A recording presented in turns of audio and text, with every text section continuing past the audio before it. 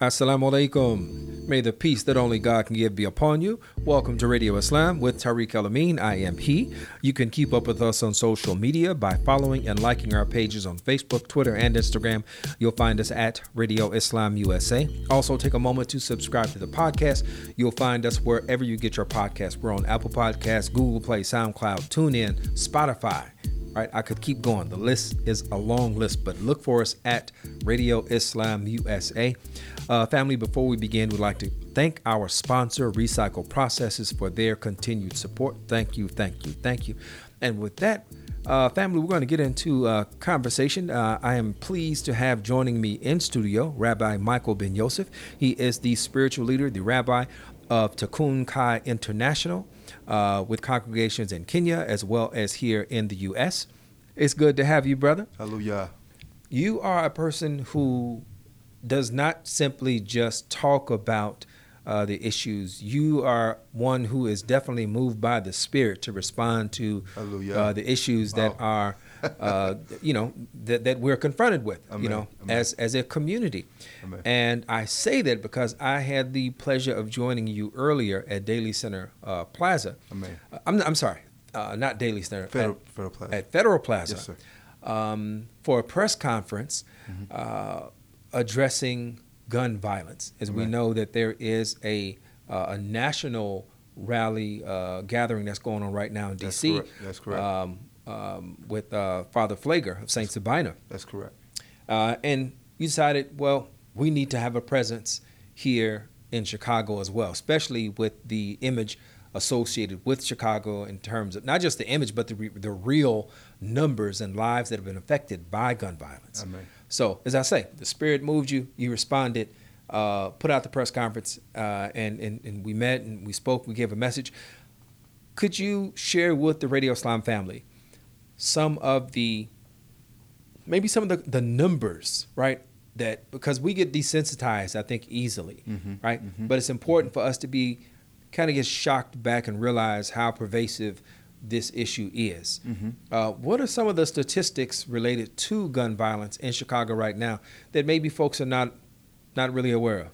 Well, first I want to thank you, Tariq, Imam Tariq, for allowing me to have the space of coming to your audience and yourself to bring the issues to the people. I think you have your station is very, very needed, and I appreciate the opportunity to bring this to everyone's ears and hearts and minds. When we look at the issues at this point, there is a epidemic that is going on in our country, particularly the people of color. At this point in time in Chicago, I'll give you two statistics. In Chicago alone, there is a 9.5 clearance rate, meaning if your killer wants to take you out or eliminate you from your family or take you from take your life, the percentage of you finding your killer is 90%. So that means that your killer will get away with everything that possibly towards you. So the percentage is 9.5% clearance rate means that they're clearing 10%. Slightly less than 10% of the homicides committed in Chicago. That's correct. So that means that there could be a sensitive situation where people can be offenders because there's no repercussions or no accountability for the crimes they commit. That is where we're finding it very difficult, hard to swallow, because if you look at nationally, statistic is 62%. So you have the national status where 40%, where a margin where people will be held accountable with regards to the crimes they commit. But when it comes to Chicago, we are the one of the least, and I believe the new numbers will come out in probably in another maybe couple of weeks, because the fourth quarter of in that statistic and how those figures are put out. I'm sure that will be a lower number, and maybe even 8% or even 7%. Now, what's really critical about this, and I think we're about to dive into maybe some of the deeper associations that we can make from that 9.5% number, right? It is definitely abysmal, right? But we want to make sure we're taking everything in context, and we're looking, because there are a lot of factors that contribute to a number like that, right? It'd be very easy to simply say that the police just aren't doing their jobs, right? That and walk away and say, that's it, and we need the police to take this issue seriously, right? And that may be the case in some instances where you have police who are not motivated, who don't really think that their presence has any real impact on bringing down violence, gun violence, or anything, right? They just feel like they're there to simply catch people in the act. If that should be the case, right? And I would like to think that if those kind of folks are present, that they represent a very small slice of the overall police population. I agree with that. Right. And then here's the thing when it comes to that about the detectives and the police in general. We have to understand that the police force maybe have aging detectives. So at this point in time, they're like in their days of leaving the force. So now we have to deal with the matter of the sense of urgency of wanting to solve crimes or just looking to get a pension. If we recall, the Mayor Lightfoot gave her address to the city. Right. If you really listen to the words she chose and said was about pensions for people who have been dedicated to the service to the city. So that goes in lockstep with people who are on the force. If detectives have been on the force for 30, 40, 50 years, they're not going to be motivated to get up and do all the forensic work, the leg work that's required, and the energy and the dedication to solve these problems and these crimes in our community. Not only that, I was at the Illinois State Police Forensics Lab in Chicago. At this point in time, that's another deadly statistic that needs to be told to your viewers. At this point in time, they have over 6,000 backlog cases, which means that contributes to the 9.5% clearance rate not going up because those cases are sitting pending for years and years because of lack of manpower, because of lack of funding to do the things that they need to do to get the forensics completed. So then you have these cases well pending open and not getting solved. So it's a ripple effect of everything that goes along with that percentage. I hear you.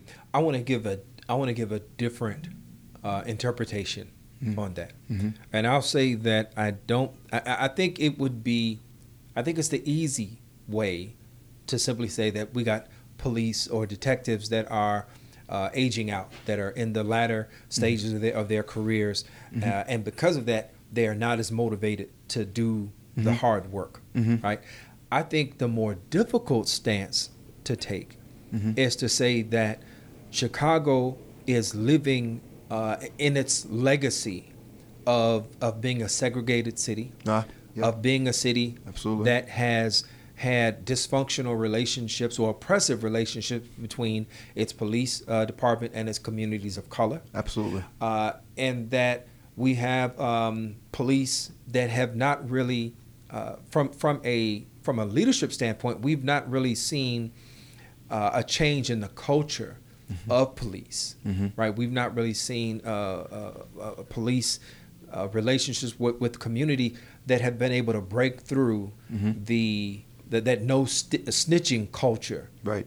Because all the technology in the world doesn't really do you any good if you don't have partnership. That's correct. With the community. That's correct. Right. So I would contend that yes, though there may be issues with regard to the staffing, with regard to having enough human capital in key areas. If we're talking about evidence that had a backlog of evidence or specimens that need to be tested and things like that. Yeah, that's an area that we definitely need to be looking at and address. But I would say overall, the culture of Chicago, its history, we're living out that history that we have yet to resolve. So tell me, when you think about the comparisons between the national average of 62% clearance rate, the first thing I want to look at is, what do police community relationships look like? And in those places where they have maybe a 80%, right? Because if you got a 62% national average, that means that you got to have some spaces where almost nobody is getting away, right? And then you got the low end with this 9.5%. in our space. What is the responsibility of faith communities in particular in addressing this and addressing it with clear eyes that really addresses the reality of our history in Chicago, but then also can look forward and see a way for us to actually reverse this trend that we have? Well, there's no secret. Chicago and the police department in general has a long history of dysfunction. You have many cases where people have been killed by the police department, Chicago police force, and have resulted in many convictions of not being justified or guilty, found guilty. Right. The latest, biggest one was Laquan McDonald. The slogan of 16 shots in the cover-up. Right. He got a slap on the wrist compared to the many examples how when we see people of color subject to crimes, they're getting 80 to 50 years. I mean, long years of. So they feel a sense of there's a disparity of imbalance of justice that's going on. Absolutely. So as faith leaders, as myself and leaders like Father Flagrant and myself and other individuals who are committed and consistent about being in the public eye and to advocate for our community. It is important that we stand out and speak out. That's what today was about, the National Day of Ending Gun Violence for nationwide, and particularly in Chicago, which is the bedrock of many of gun violence and the issues you see. I think it's just more like we have to show ourselves committed and consistent and call out the issues that we see that's not correct, particularly when there's Eddie Johnson, the superintendent of Chicago Police Department, when they have every Monday, a meeting that the mayor meets with those individuals there are the key officials that give data to the mayor and to update her. We want to have an open door policy to allow us to come and sit with those meetings because we're on the street, we're in the community, we know what the hurts and the wants and the needs are. Let me ask you this. Is there any other space, because I'm not aware of it, right? But is there any other space that is available for community members to come to and share their perspectives, to share their concerns, grievances even, with the mayor and her staff? Well, there is. Aside from that meeting. There is I go to the city council meeting, which is where they have every month, where it's a general open to the public type of event. However, they have limitations now. The mayor changed the rules with regards to the speaking engagement, where you're now in a pool. So it was where you just come in, sign your name up, and you get to speak before the board and the council and the mayor. But now that's changed. She changed it where you have to be selected by a random drawing, which is not very fair at this point because it does not show transparency. Like for myself, I was selected this last time, didn't get to speak to the mayor because I was going to talk to her about the gun violence and the 75 women of color murdered. No investigation on that issue. There is what we call the Police Accountability Board, where you can go in and talk to the police officials and those who heads are of those departments. But it's still not where we're getting engaged. We're not sitting engaged, and they're just listening to us. It's not where we are coming in and I call it a field trip. Come and see our community. Come looking to see the disparities and the challenges that we're dealing with. There's the problems where we have these abandoned buildings. The mayor could come in and say, hey, let's come out and show these buildings and show how these buildings that are abandoned are the havens for crime-infested issues in our community. It's like a light pole. Okay, I can come out and use this block. There's no one here to police me. I can set up shop, do crimes, do abduct people, and do things that's of mischief to cause harm in the community. So I believe if open door policy is every Monday with Mayor Lightfoot and Eddie Johnson, they would get a lot more information as opposed to having someone who has a degree in criminal justice and saying they understand the issues of the community. Well, they don't really understand the issues of the community because they're not like myself who are in the streets every day, talking to people, sitting down with community activists, going to town halls with people who at church and things of that sort. There's no communication or any initiative on their part to come and sit and listen to those issues. So that's why I go to these agencies, to the headquarters of the headquarters of Chicago Police Department, or even go to the City Hall. I go to them and bring the issues to them since they don't come to us. So it's about meeting us halfway. At this point, I have not been successful in that, asking for them to meet us halfway, but we're going to continue to show up and make ourselves readily available and when it all possible happens. Now, I can't tell you this. Kim Foxx did reach out to me, which is a very good sign. So, our Cook County State's Attorney. Yes, she did. She did reach out to me. I was out on Federal Plaza one weekend, advocating for our people, and she stopped her car, her motorcade, and came out and talked to me. So that's a very good sign that at least someone of a influence and can give some headway to these issues, and to give resolution to the issues that we're facing can make at least some bit of a difference.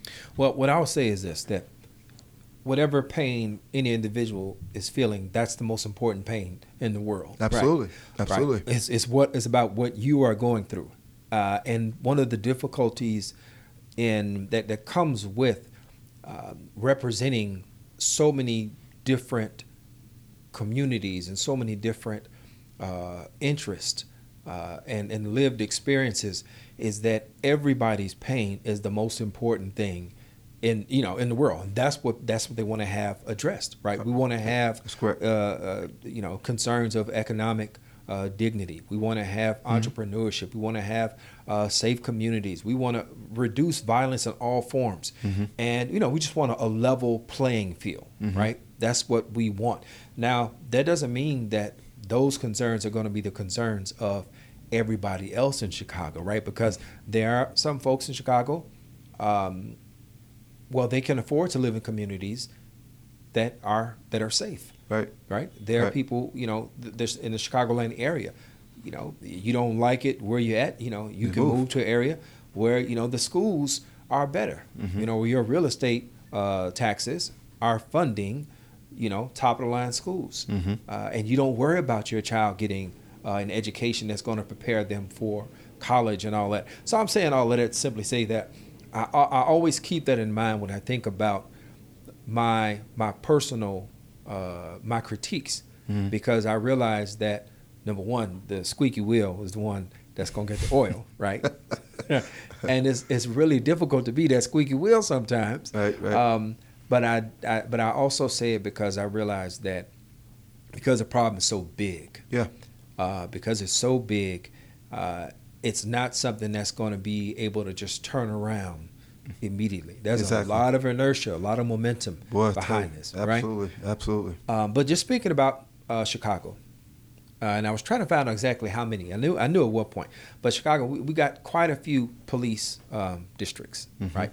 A number of police districts, and the CAPS program was one of those programs that was initiated to improve the connectivity between the police department and the communities. I'm not certain. I know in some areas it's more effective than in others, right? But when you have such a large, you got a large city, one of the largest cities in the country, and you have this pervasive element of violence and crime that are really symptoms of a deeper problem, and you use CAPS as a way to try to push back against it, you really only push it back against it on one level. That's right. It's not really addressing the complete, cause. Right. It's really just talking about reducing the occurrences of violence, not really addressing the reasons for violence. How can our elected officials, cities, state, federal, how can they best partner with or support grassroots efforts to deal with the root causes of that violence, the root causes of the dysfunction in the communities? That's an excellent question. I'm going to tell you the reason, what they can do, like for myself, I'm a grassroots organization. What they can do, they see my work. The work I do is clearly on the level what we should be able to fund. Because of the fact of my consistent measure of trying to get, it costs to get paper copy. It costs to pay a cell phone to keep a business line open. It costs. I think if they choose organizations that are committed and consistent and seeing the work that's being done. I'll give you a good example. There's an organization called Ceasefire. Ceasefire was phenomenal organization. Very much underfunded, yeah. Very much. But then you see other organizations who are also very effective, getting the bigger endorsement or wherever the money's pushed forward towards them. But they deal with the issues of the violence in our community. At this point, they're pretty much not effective now.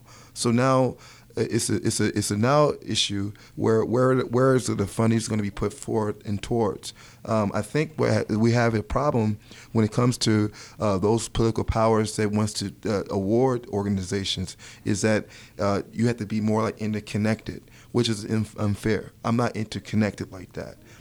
So it's a little more challenging for myself to even to appeal to organizations or to officials to say, here, can you spare us some sort of help or anything that we can help us to do our work effectively. But I think it's more so if you're not connected, you really don't get much of the support that you should get.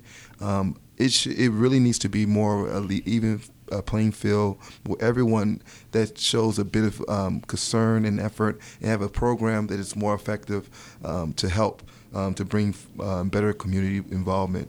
I'm more geared towards helping, like for example, the missing, the murdered women in color in Chicago, particularly the gun violence and the police brutality, those sorts type of things of those nature.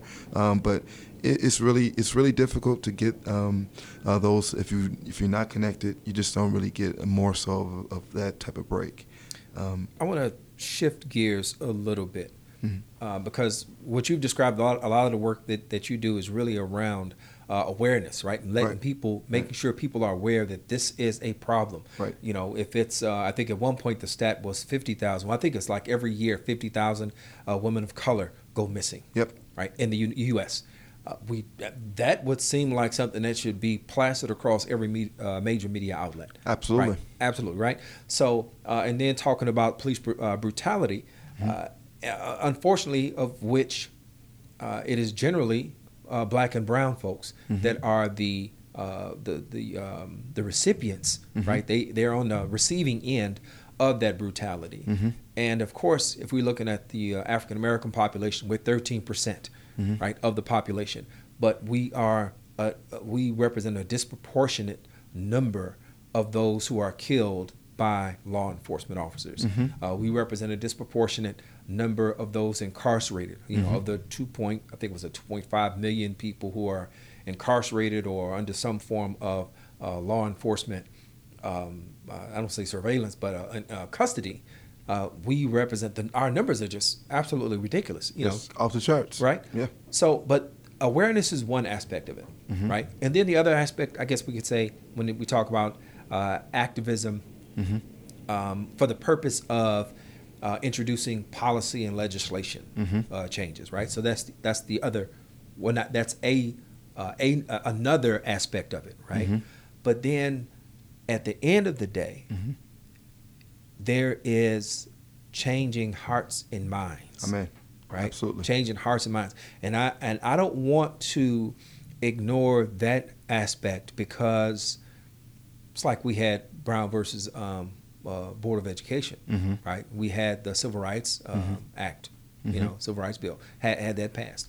But it did not change the hearts and minds of the people who were stringing up, who were lynching black folks the day before that was passed, and who continued to have those types of, that type of animus towards black folk, right? So hearts and minds, and I think this is something that's really specific to our spiritual leaders, to those who lead by faith, who who call back to this common origin that we have as a human family, right? Where does that fit in?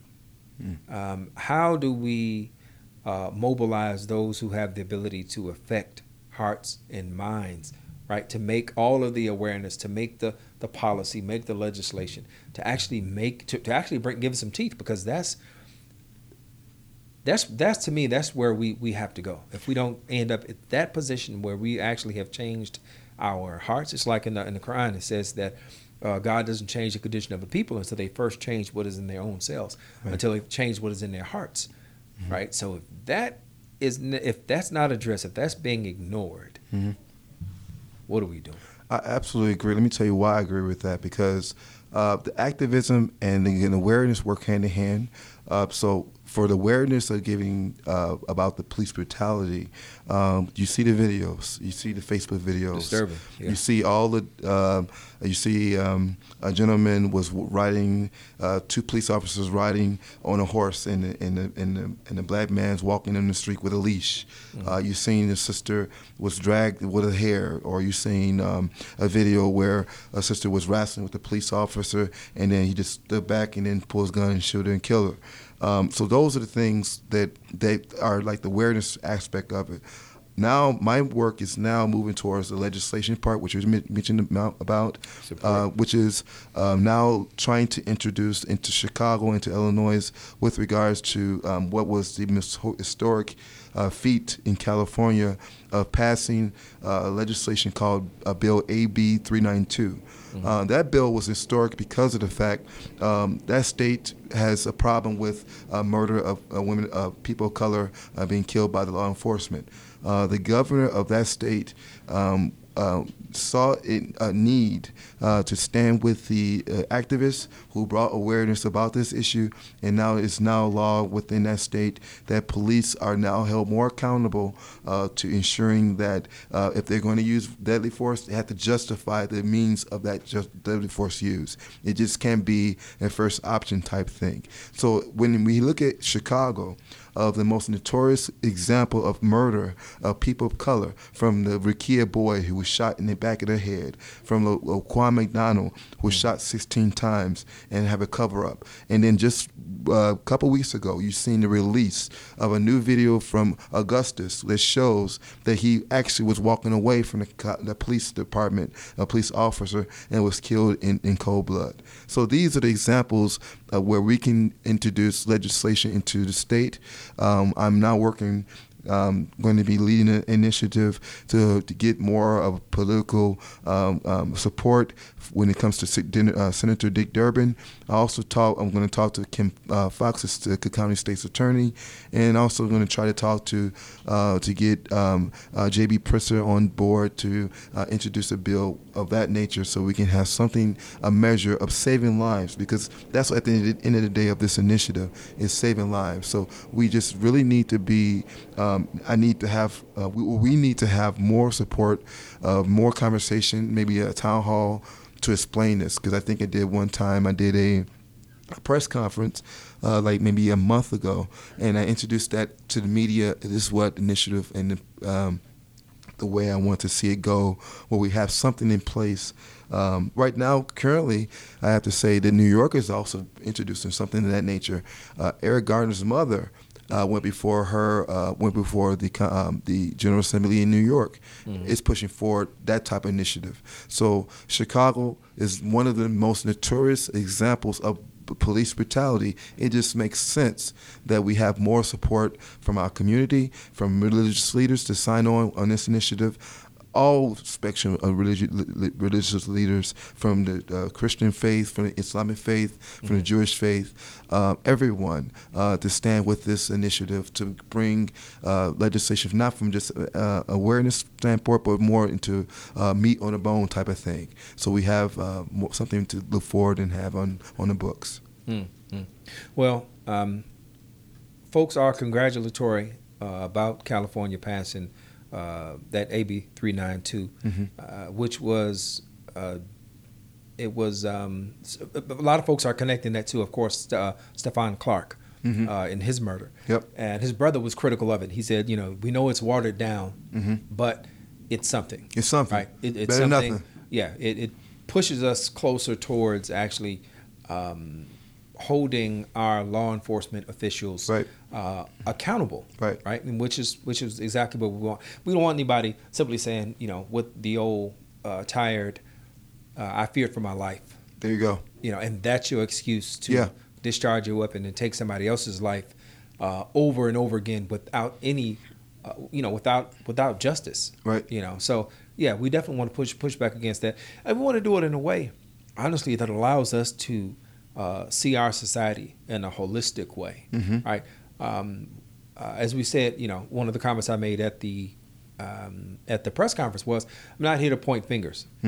Right. I'm not here to point fingers. I'm here to join hands. There you go. Because we have pointed fingers Right. Long enough, Right. and really haven't gotten anything done. Nothing done. Right. So Exactly. it's got to be from a position of understanding that it's going to take the cooperation and the commitment of not just black folk, right? Not just brown folks, or those who are. We have to have another discussion. I think a broader discussion on the whole idea of whiteness, right? Because there's a lot of folks that fall under that umbrella of being white that aren't really. They're not too happy about being referred to as white, right? But it has served, that designation has served a great purpose in as far as dividing and conquering the majority of the people, right? Who, and moving our attention away from class issues and allowing us to settle into the mire and muck of race. Race consciousness and race identity as the end all be all of our existence, right? When we know that that's a part of who we are, but it is not all of who we are, right? So, but it's going to take all of us, regardless of, irrespective of our cultural differences, ethnic identities. It's going to take all of us really taking a stand and saying that all human life. Is sacred, right? And you can't do that without first addressing that life that has been barred from consideration, right? And that is, absolutely, without question, that is the African American, Amen. Right? Amen. Without question. So until that's squared away, then we're not going to really come to a point that that we've really addressed the issue in a way that's going to have a long-lasting change. Well, and that's a very good point. But now we have to also have another challenge, which with regards to the person that's sitting in the seat of the Oval Office, who is spewing more of the divide ever before than we've ever seen in modern day history. So it's going to take a consistent measure of individuals. So yourself, my brother, the show that you provide, a platform to give some of us the ability to speak out and to use it in a matter for avocation and to bring us together and to open up our minds and hearts. So going against that type of animal, when there's just a disadvantage of that nature, it's just going to take more effort, more time, more dedication, more of these type of forums. I'm open to having an open forum that we can do where we can sit down and bring like-minded individuals, or if you disagree, everyone should be able to have a voice and be to have their spin and their way of giving their opinion and how we could go forward and bring something to the table. There's always open. So I think the next thing I would like to do is to schedule something like that and let you know, give it to your viewers. Maybe you could come out and do a maybe be a moderator for that type of event, because it's very important that we bring these things to the forefront because of everything that's happening in our community. This is very, very important. Okay, so I want to close out with a call for us to put some, say, where does the rubber meet the road? Where does the rubber meet the road? And it meets it in our communities, these affected communities. So this is the easy part, right? The conversations, Yes, it is. Right? For people who recognize the problem for what it is. Articulating it, this is the easy part. The hard part is going back into the communities. Yep. So this is the challenge that I want to leave for myself and for you, Radio Islam family. And I make the statement often that we know that the Radio Islam family is not just a family of Muslims, right? We got Muslims, Christians, Jews. We got Hebrew Israelites. We have Sikhs. Whatever part of humanity that you represent, Amen. right? I'm speaking to you. Amen. Okay?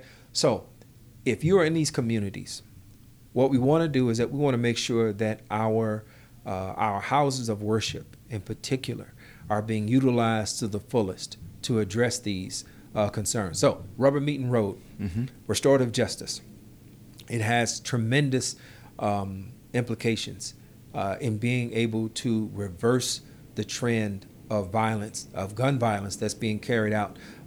Predominantly, those who are actually pulling the trigger are generally young black and brown men. Yep. Right? That's the population. And that's the population that we need to reach out and establish connection with, that we need to recognize and affirm their own humanity. Can't look at these brothers and be afraid to talk to them. That's right. Right? So we need to make sure that we have spaces, that we can provide spaces that allow for them to be heard and also allow for the dissolution of that beef, right? Whatever the issues are. So organizations like Ceasefire and the work that it was doing, the work is still here. Amen. The work is still here. So challenge is talk to your religious leadership, the board, talk to your pastor, your imam, your rabbi, whomever. Talk to them and share that concern that we need to have restorative justice hubs in each and every one of our houses of worship. Amen. Right? Amen. Each and every one. I Because we have to take some agency. We got to take some responsibility. Absolutely. On addressing the problem, because it's not that the system is broken. The system is working exactly as it's supposed to.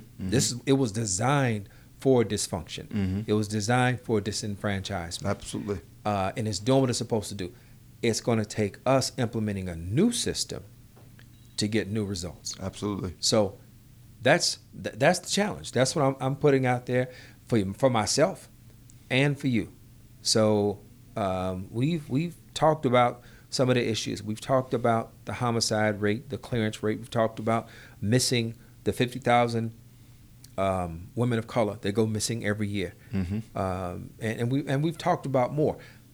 We want to leave with a spirit that's telling us that we've got to do some things. Absolutely. Right? Got to do something. We got to do some things about this. So, Rabbi, as always, Hallelujah. It is a pleasure to have you, Thank you, my to brother. talk with you. All right, Radio Islam family, we thank you all for joining us. As always, our guest has been Rabbi Michael Ben Yosef. He is the Rabbi and spiritual leader of Tikkun Kai International. I'm your host and producer, Tariq El-Amin. Our executive producer is Abdul Malik Mujahid. We remind you that the views expressed by the host and our guest are theirs and not to be taken as a representation of Sound Vision Foundation. With that, we're going to leave you as we greeted you. Assalamu alaikum. May the peace that only God can give be upon you.